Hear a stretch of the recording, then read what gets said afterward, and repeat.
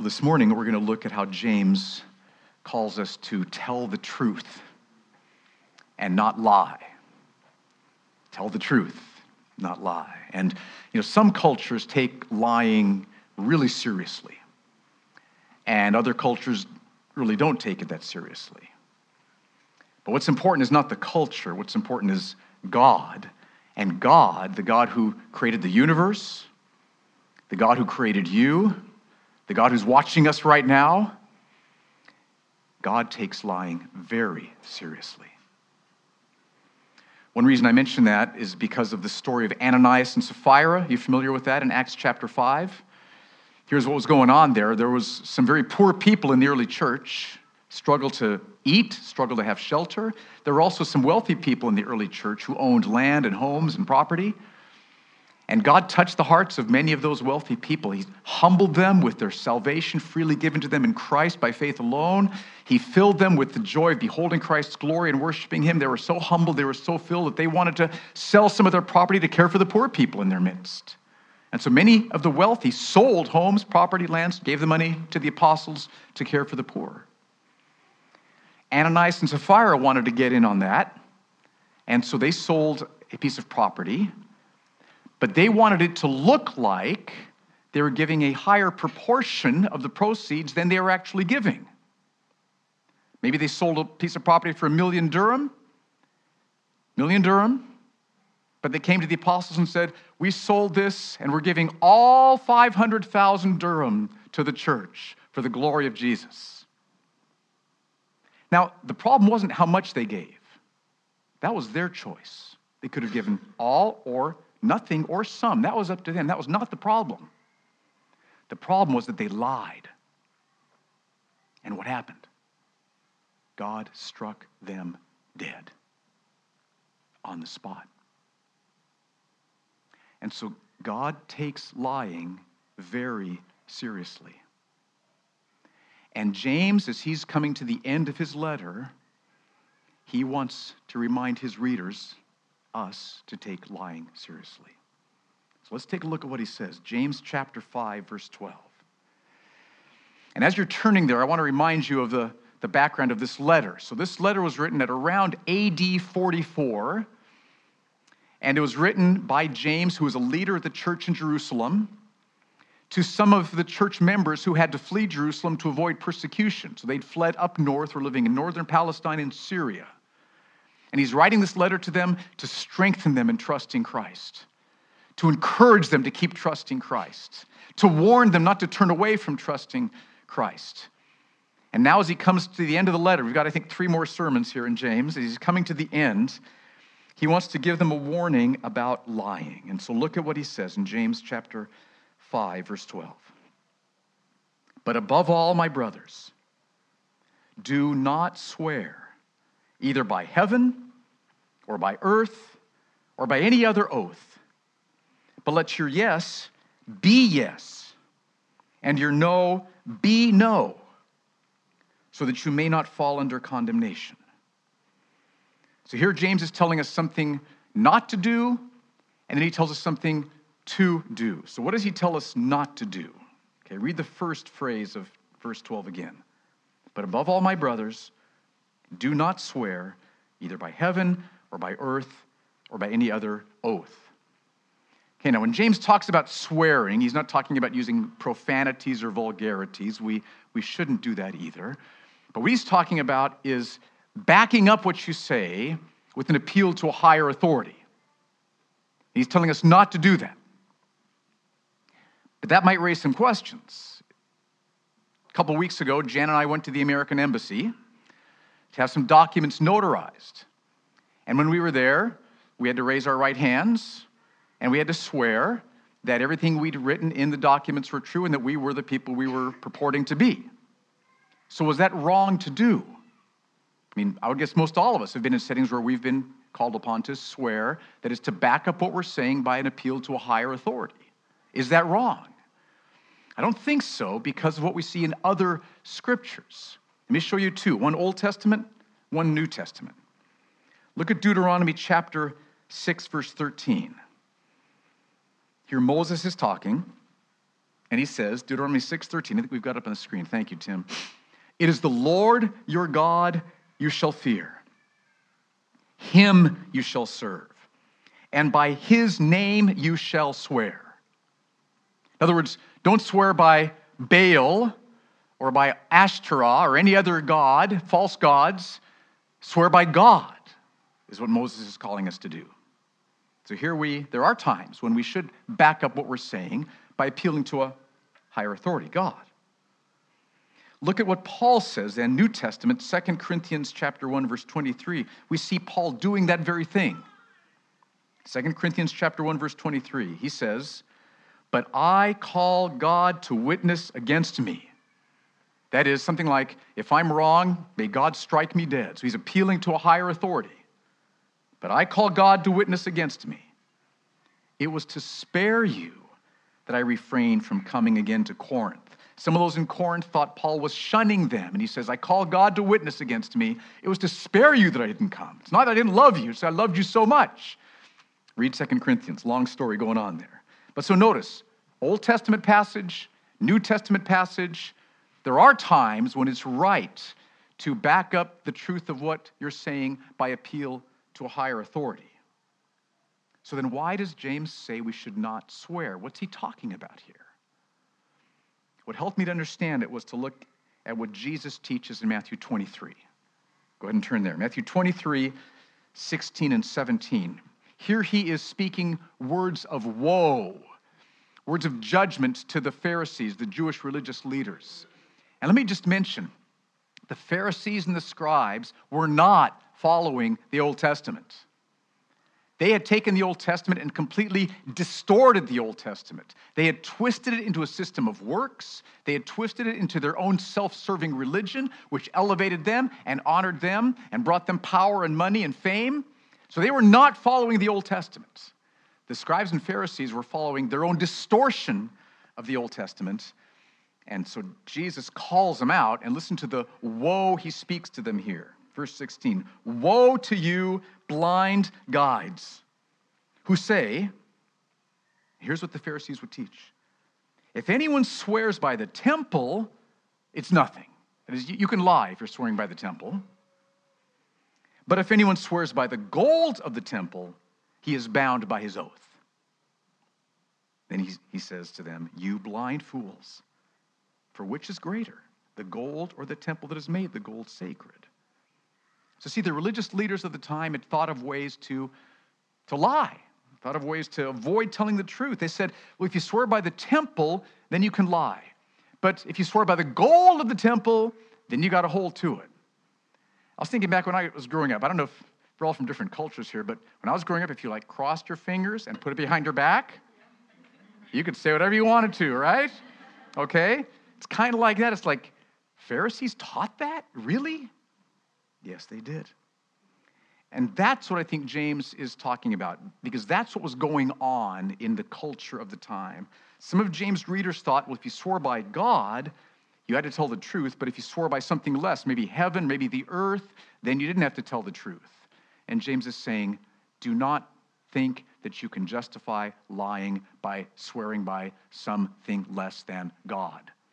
Okay? So that's what he's telling us not to do. There are times when it's right to back up the truth of what you're saying by appealing to God, a higher authority. But don't appeal to some lesser authority and then think because it's lesser I can lie. Wrong. That's what he's talking about, beginning of verse 12. So let's read this beginning of verse 12 again to see. "But above all, my brothers, do not swear either by heaven or by earth or by any other oath, like heaven or earth, or crossing your fingers behind your back." So what James is saying is don't rationalize, don't justify your lying. In other words, don't lie. That's what he's telling us not to do. Clear on that? Does that make sense? So what is James calling us to do? Second part of verse 12. "But let your yes be yes, and your no be no." Okay, so what does that mean when Jesus says that? Well, here's the picture I have. Let's say that over here is truth. Okay, here's this truth section, okay? This is truth, everything that's absolutely true, all right? And so what James is saying is that your words should be here, truth, okay? Your words should match the truth. Your words should reflect the truth. Your words should be the truth. If you speak words that are not truth, but they're over here, that's wrong. Because you should have your words, if your yes should be yes in truth, and your words be no in truth. So if you're speaking words, they should always match the truth. If your words ever don't match the truth over there, then that's a problem. That's what James is telling us. So always speak the truth. Now, what does that mean? Let me give you a couple of examples. I mean, I know you know what it means, but let me just give you a couple of examples. Let's say, for example, that you go for an iftar dinner, and the place you go to says kids under 10 years old eat free. And you've got 6 kids, okay, and 3 of them are under 10 years old, and the other 3 look like maybe they could be under 10 years old, but you want to let your yes be yes and your no be no. You want your words to be truth. And so when the waiter says, are your children all under 10? You say, 3 of them are and 3 of them aren't. So your words are truth. Does that make sense? All right. Another example. Let's say you're driving home from work and there's an accident and it takes you an extra hour to get home. And later on that week, you're with some friends and they're all telling tall stories, laughing and impressing each other. And you say, well, I drove home from work and we had an accident and it took me, and you're tempted maybe to embellish the story, but you say, it took me an extra hour to get home. And they say, whoa. So you didn't exaggerate, you just told the exact truth, right? Your words were the truth, your yes was yes, your no was no. That's what James is calling us to do. Or let's say one morning this week, we hope this wouldn't happen, but your alarm clock goes off, you turn it off, go back to sleep, wake up late to work, and your boss says, how come you're late this morning? Now, your words could end up being over here somewhere, okay? Traffic. Let your yes be yes. Say, I am so sorry.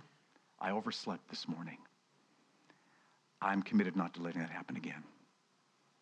You let your yes be yes and your no be no. Does that make sense? That's what James is calling us to do. Tell the truth. Now, talking to Jan about this yesterday, and she reminded me of what she taught our kids. This is a parenting moment, okay? So just for you parents out there. This is so helpful to be reminded of. She explained to our kids that God is a God of truth. Everything God says is true. It is reality. It's the truth. God is a God of truth. God loves truth. And so when we speak the truth, then we are in fellowship with God through Jesus. But if we're not speaking the truth, then we're walking away from God. We're out of fellowship with God. And so it's not just that we tell our kids, you shouldn't lie because it's wrong. It is wrong.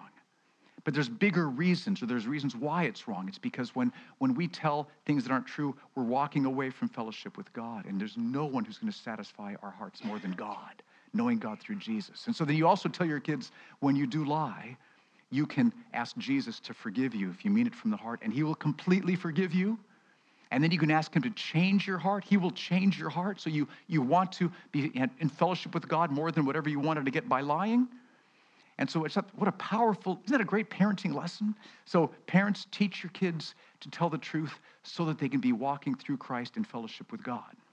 Because that's the point. Here's truth, and our words should all be over here.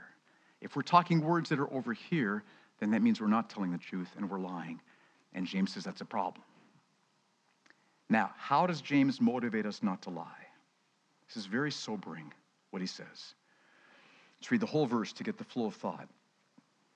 He says, but above all, my brothers, do not swear either by heaven or by earth or by any other oath, but let your yes be yes and your no be no, so that you may not fall under condemnation. Now that might raise some questions in your mind. Could we fall under condemnation? I thought Paul said, there is therefore now no condemnation for those who are in Christ Jesus. Isn't that what Paul said? So how could we fall under condemnation? Let me try to explain. I think James and Paul are right in sync here on this point. Here's what James is saying. It's what he's been saying throughout this book. James is not saying that lying is the unpardonable sin, and if you lie, then it's all over for you in terms of avoiding God's condemnation. Here's what James is saying.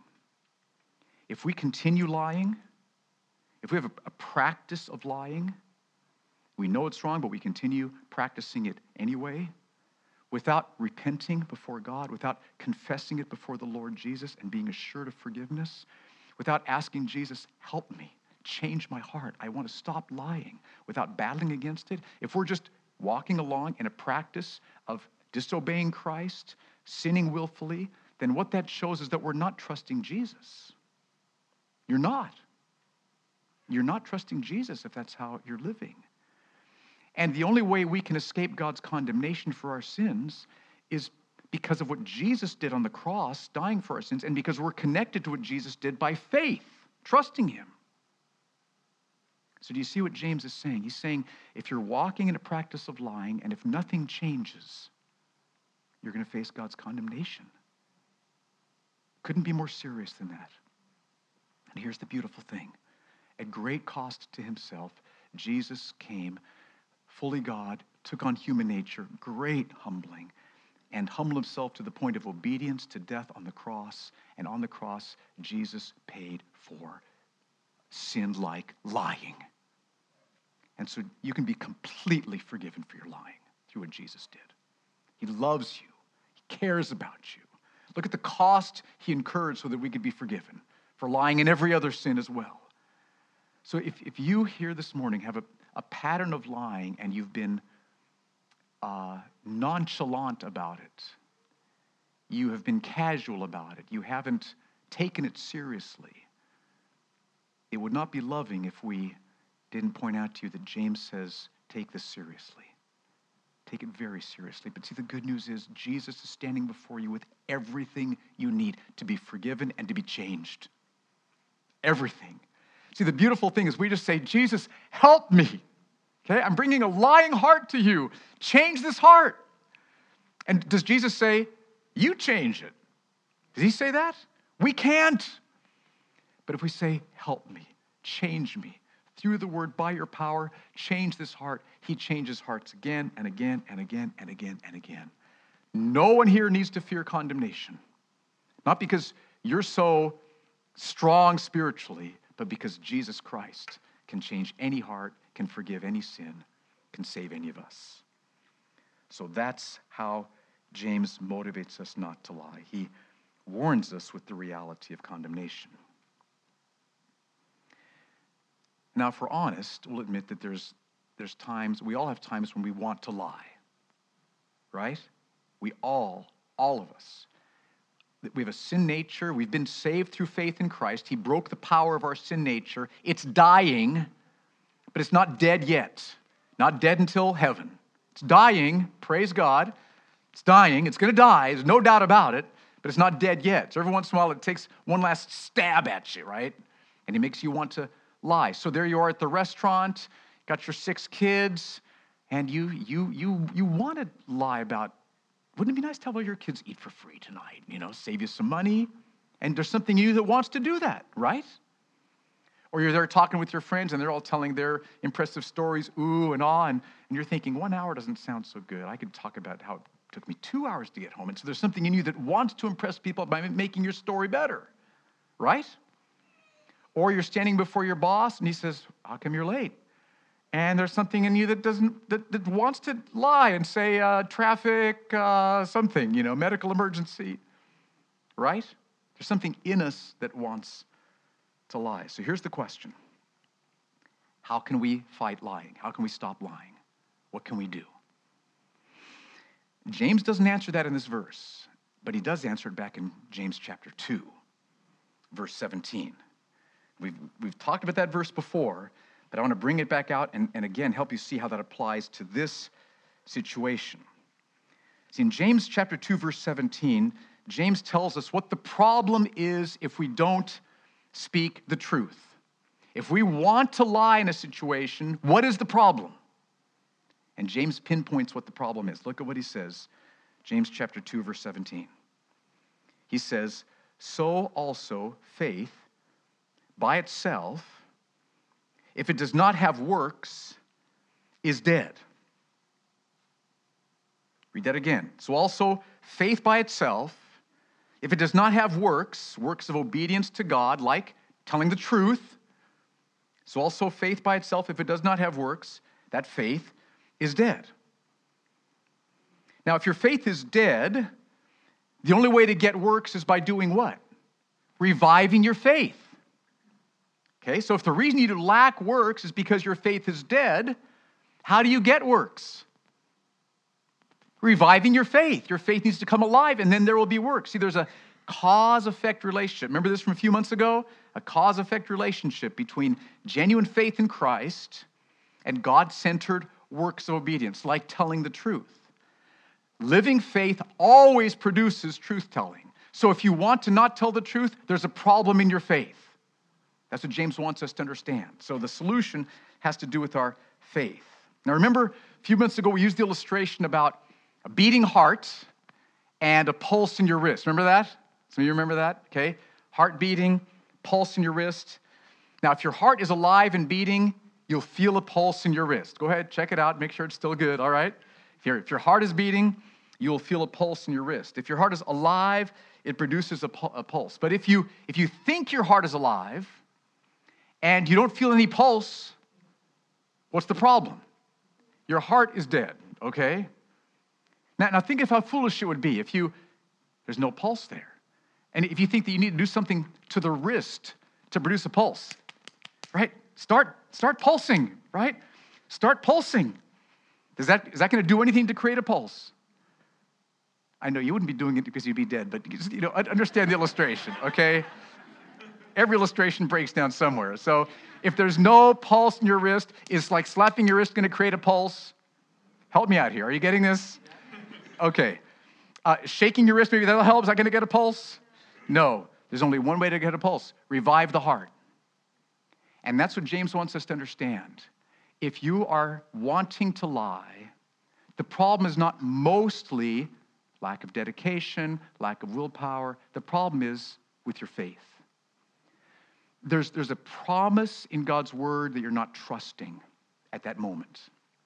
There's something about God, who he is, what he's promised to be to us in Christ, that you're not trusting. Because if you were trusting it, you would want to tell the truth. The fact that you don't want to tell the truth shows that you're not trusting it. So what you need to do, you need to take the word of God. I love this part, okay? And you open it up to a promise. Clear, boom. Remember how that goes in all the TV shows? Okay, boom, and then blub, blub, blub, blub, blub, blub, okay? God will use his word to revive your heart, your faith. So your faith goes from dead faith, not trusting in that promise, to living faith, trusting in that promise. And then your heart will be changed and you will want to tell the truth. It won't just be gritting your teeth. You'll want to tell the truth. Now, what promise might be helpful for that? There's lots of them. But let me just share with you one. And I hope that you'll, excuse me. I've got a bottle of water in my, thanks, son. I hope you'll memorize this promise. So this is like your go-to promise, whenever you are tempted to lie, okay? One moment. That's better, okay. Psalm 84:11. Here's what we read. For the Lord God is a sun and a shield. The Lord bestows favor and honor. Then here's the promise. No good thing does he withhold from those who walk uprightly, which means telling the truth. It's part of walking uprightly, right? No good thing does he withhold from those who walk uprightly. Now, you might think, well, that rules me out right there because I'm not walking uprightly. I'm not walking sinlessly. So what does that have to do with me? So let me explain. Walking uprightly does not mean walking sinlessly. There's only one human being who's ever walked sinlessly, and who's that? Jesus Christ, the God-man. None of us here is sinless. We pray that we're fighting sin more and more. We're gaining more and more ground over sin all the way through to heaven. But we're going to be battling sin until heaven. So none of us are sinless. But walking uprightly does not mean sinless. Walking uprightly means this. It means four things. I acknowledge that I've sinned against God and deserve punishment from him forever. just humbled before my sin and God's judgment. But then secondly, I understand that through Jesus Christ, his blood shed on the cross, his life of perfect righteousness, by faith alone in Christ, I can be forgiven for every sin, past, present, and future, clothed with Jesus' perfect righteousness. So the Father is smiling upon me as much as if I had been morally blameless all my life. That's number two. Isn't that amazing? So we acknowledge our sin, we put our trust in Jesus, and then third, by faith, for Christ's glory, for my joy in beholding Christ and worshiping him, I'm committing to obeying Jesus, walking in holiness, walking in godliness, putting to death sin, and by God's grace, telling the truth everywhere I go. That's number three. And then number four is crucial. When I fail, not if, when I sin, when I fail, turn back to Jesus. I'm sorry. Forgive me. Change my heart. I turned away from you into sin. Cleanse me, renew me, and then you get back in and start fighting the good fight again. Okay, that means to walk uprightly, those four things. Acknowledging our sin, trusting Christ as our only salvation, by faith, committing to follow him, walking in holiness and godliness, and when we sin, repenting and confessing before Jesus, being assured of forgiveness again, and getting back in the game again, right? Walking uprightly. All of you can be walking uprightly. Doesn't mean being sinless. It means walking in humility, faith, and repentance when we do sin. And here's what God promises. No good thing does he withhold from those who walk uprightly. Now, we're talking about the God of the universe here, who has existed from eternity past and will exist in the future forever, and who is in sovereign control of every cell, every atom in the universe, who knows everything, past, present, and future, who has planned everything, past, present, and future, who is perfectly good, perfectly holy, perfectly righteous. We're talking about God here. I mean, see, our minds anyway, we can't come close to comprehending God. And God promises, no good thing will I withhold from you, and you, and you, and you, as you walk uprightly. So this means that God, who's massive, looks way down in this little teeny tiny solar system. And then in that little teeny tiny solar system, there's an even teenier, tinier Earth. And then on the Earth, there's this little person. Me, you. And we've rebelled against him. We've committed treason against him. And at great cost to himself, he sent his son to become a man and to suffer on the cross. And at great cost to Jesus, he lowered himself from being fully God to becoming a man and suffering on the cross so we could be forgiven. And so by Jesus' blood and righteousness, we can be saved, and the God of the universe can commit to us little teeny people. No good thing will I withhold from you who walk uprightly. Or to put it positively, as you walk uprightly, I commit, I swear, I promise, every good thing you will have. The God of the universe promises to provide you every good thing. Every good thing. How many good things? Every good thing. Any good things left out? No. So like they're all included? Okay, like every single one? Okay, somebody's getting it here. Thank you. The rest of you learn from Nigel here, okay now? Now, I do need to mention that the Bible itself teaches that part of the good things God gives to us are trials and suffering, right? Because the Bible says that trials and suffering can bring us more of God, who is the best thing, right? So just be clear here. But the point is that as you look out to your future, the God of the universe, because of Christ, at great cost to himself, is committed to bringing you every good thing you need. Now, what does that have to do with lying? What's the connection there? Whenever we lie, it's always for one reason, I think. See if this makes sense. It's because we think there's something good that we will only get by lying. There's something good I want that I'm only going to get by lying. Does that make sense?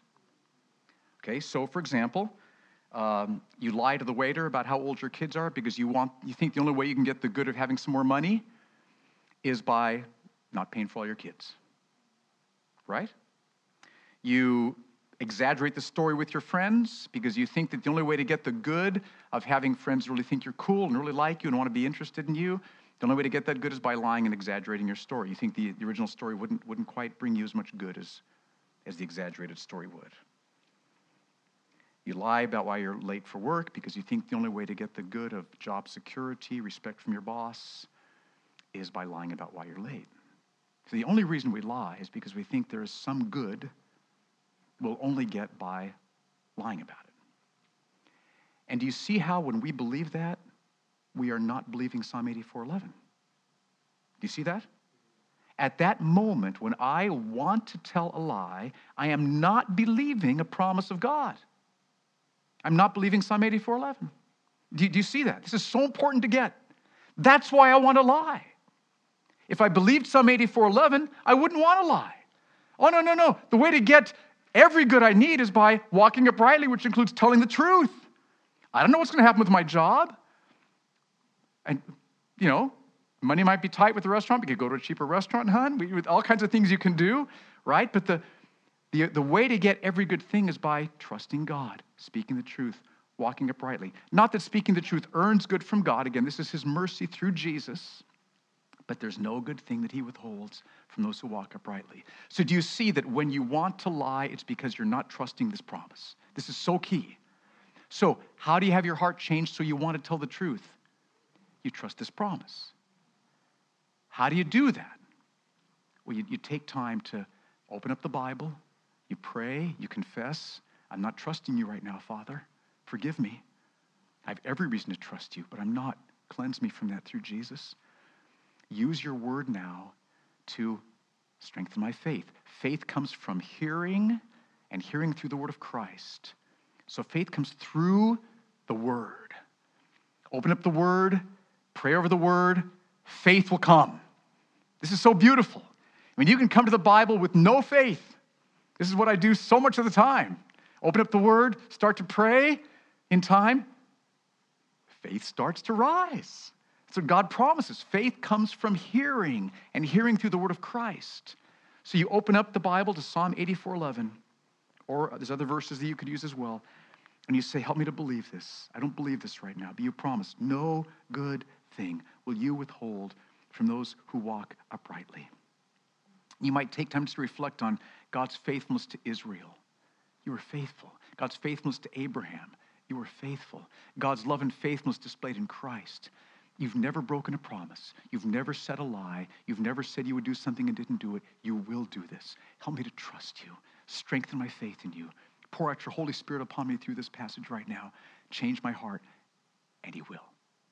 And you'll see, as I walk uprightly, if I tell the truth now, I can be absolutely confident that he will withhold no good thing from me. And when you believe that, then what will you do? What will you do? All my 6 kids aren't under 10. Okay, 3 of them are, 3 of them aren't. I'll pay for 3 of them. And by God's grace through Jesus, God's going to reward that walking uprightly with good. You know what it'll be? But he'll take care of your finances, right? He's in control of finances, right? When you really believe Psalm 84:11, you're telling your story to your friends about how long it took you to get home from work. You're tempted to maybe say it's 2 hours, but no good thing does he withhold from those who walk uprightly. The friends I long for, the respect I long for, God's going to take care of that. I'm going to just tell the truth here. And you trust him. Boss asks why you're late. Oh, man. So easy to say something else. No good thing does God withhold from those who walk uprightly. The path to getting every good thing I need is by speaking the truth. So you tell your boss, I'm sorry, I won't do it again. I overslept. No good thing will God withhold from those who walk uprightly. Do you see how that works? Where does the good work of truth-telling come from? A live faith. If you want to lie, it shows there's a problem in your faith. There's promises you're not trusting, like Psalm 84:11. So how do you start to tell the truth again? revive your faith, praying over promises like Psalm 84:11 until you know this is true. No good thing will God withhold from those who walk uprightly. Isn't that powerful? I hope this is hope-giving to you. See, the Christian life is not having a list of things to do and you just kind of start working on them by your own gritting your teeth and your own willpower, and I'm going to try to do this. It all flows from faith in Christ. You come and say, help me, strengthen my faith in your promises, and when you do that, your heart will change and obedience will come. That's how it works. Let's stand together. I want to pray this over us. See, Grace Church, let's pray that we can be a church that's known for truth-telling. Somebody from Grace Church, they tell the truth, even at cost to us. Truth-telling. So, Lord, I pray that you'd work in our hearts right now. So I give you a chance right now, if you need to, just to confess before the Lord any recent lying. Let's be honest with the Lord. Confess this before him. Jesus is standing before you with all the forgiveness you need. You don't need to change first to be forgiven. You come as you are and say, forgive me, and he will forgive you. And then, Lord, I pray that you would be giving us time this week to pray over Psalm 84:11. And that as we do that, you would strengthen our faith. That we would see that as we tell the truth, you've promised that you will bring us every good thing. Strengthen us with that, Lord, I pray. And we worship you, that because of Jesus, we can be forgiven. Through Jesus, we can be changed. And that the love and the faithfulness we see in Jesus shows that you will be faithful to every one of your promises, including this one. And so we can trust you. Thank you, Lord. Let's worship.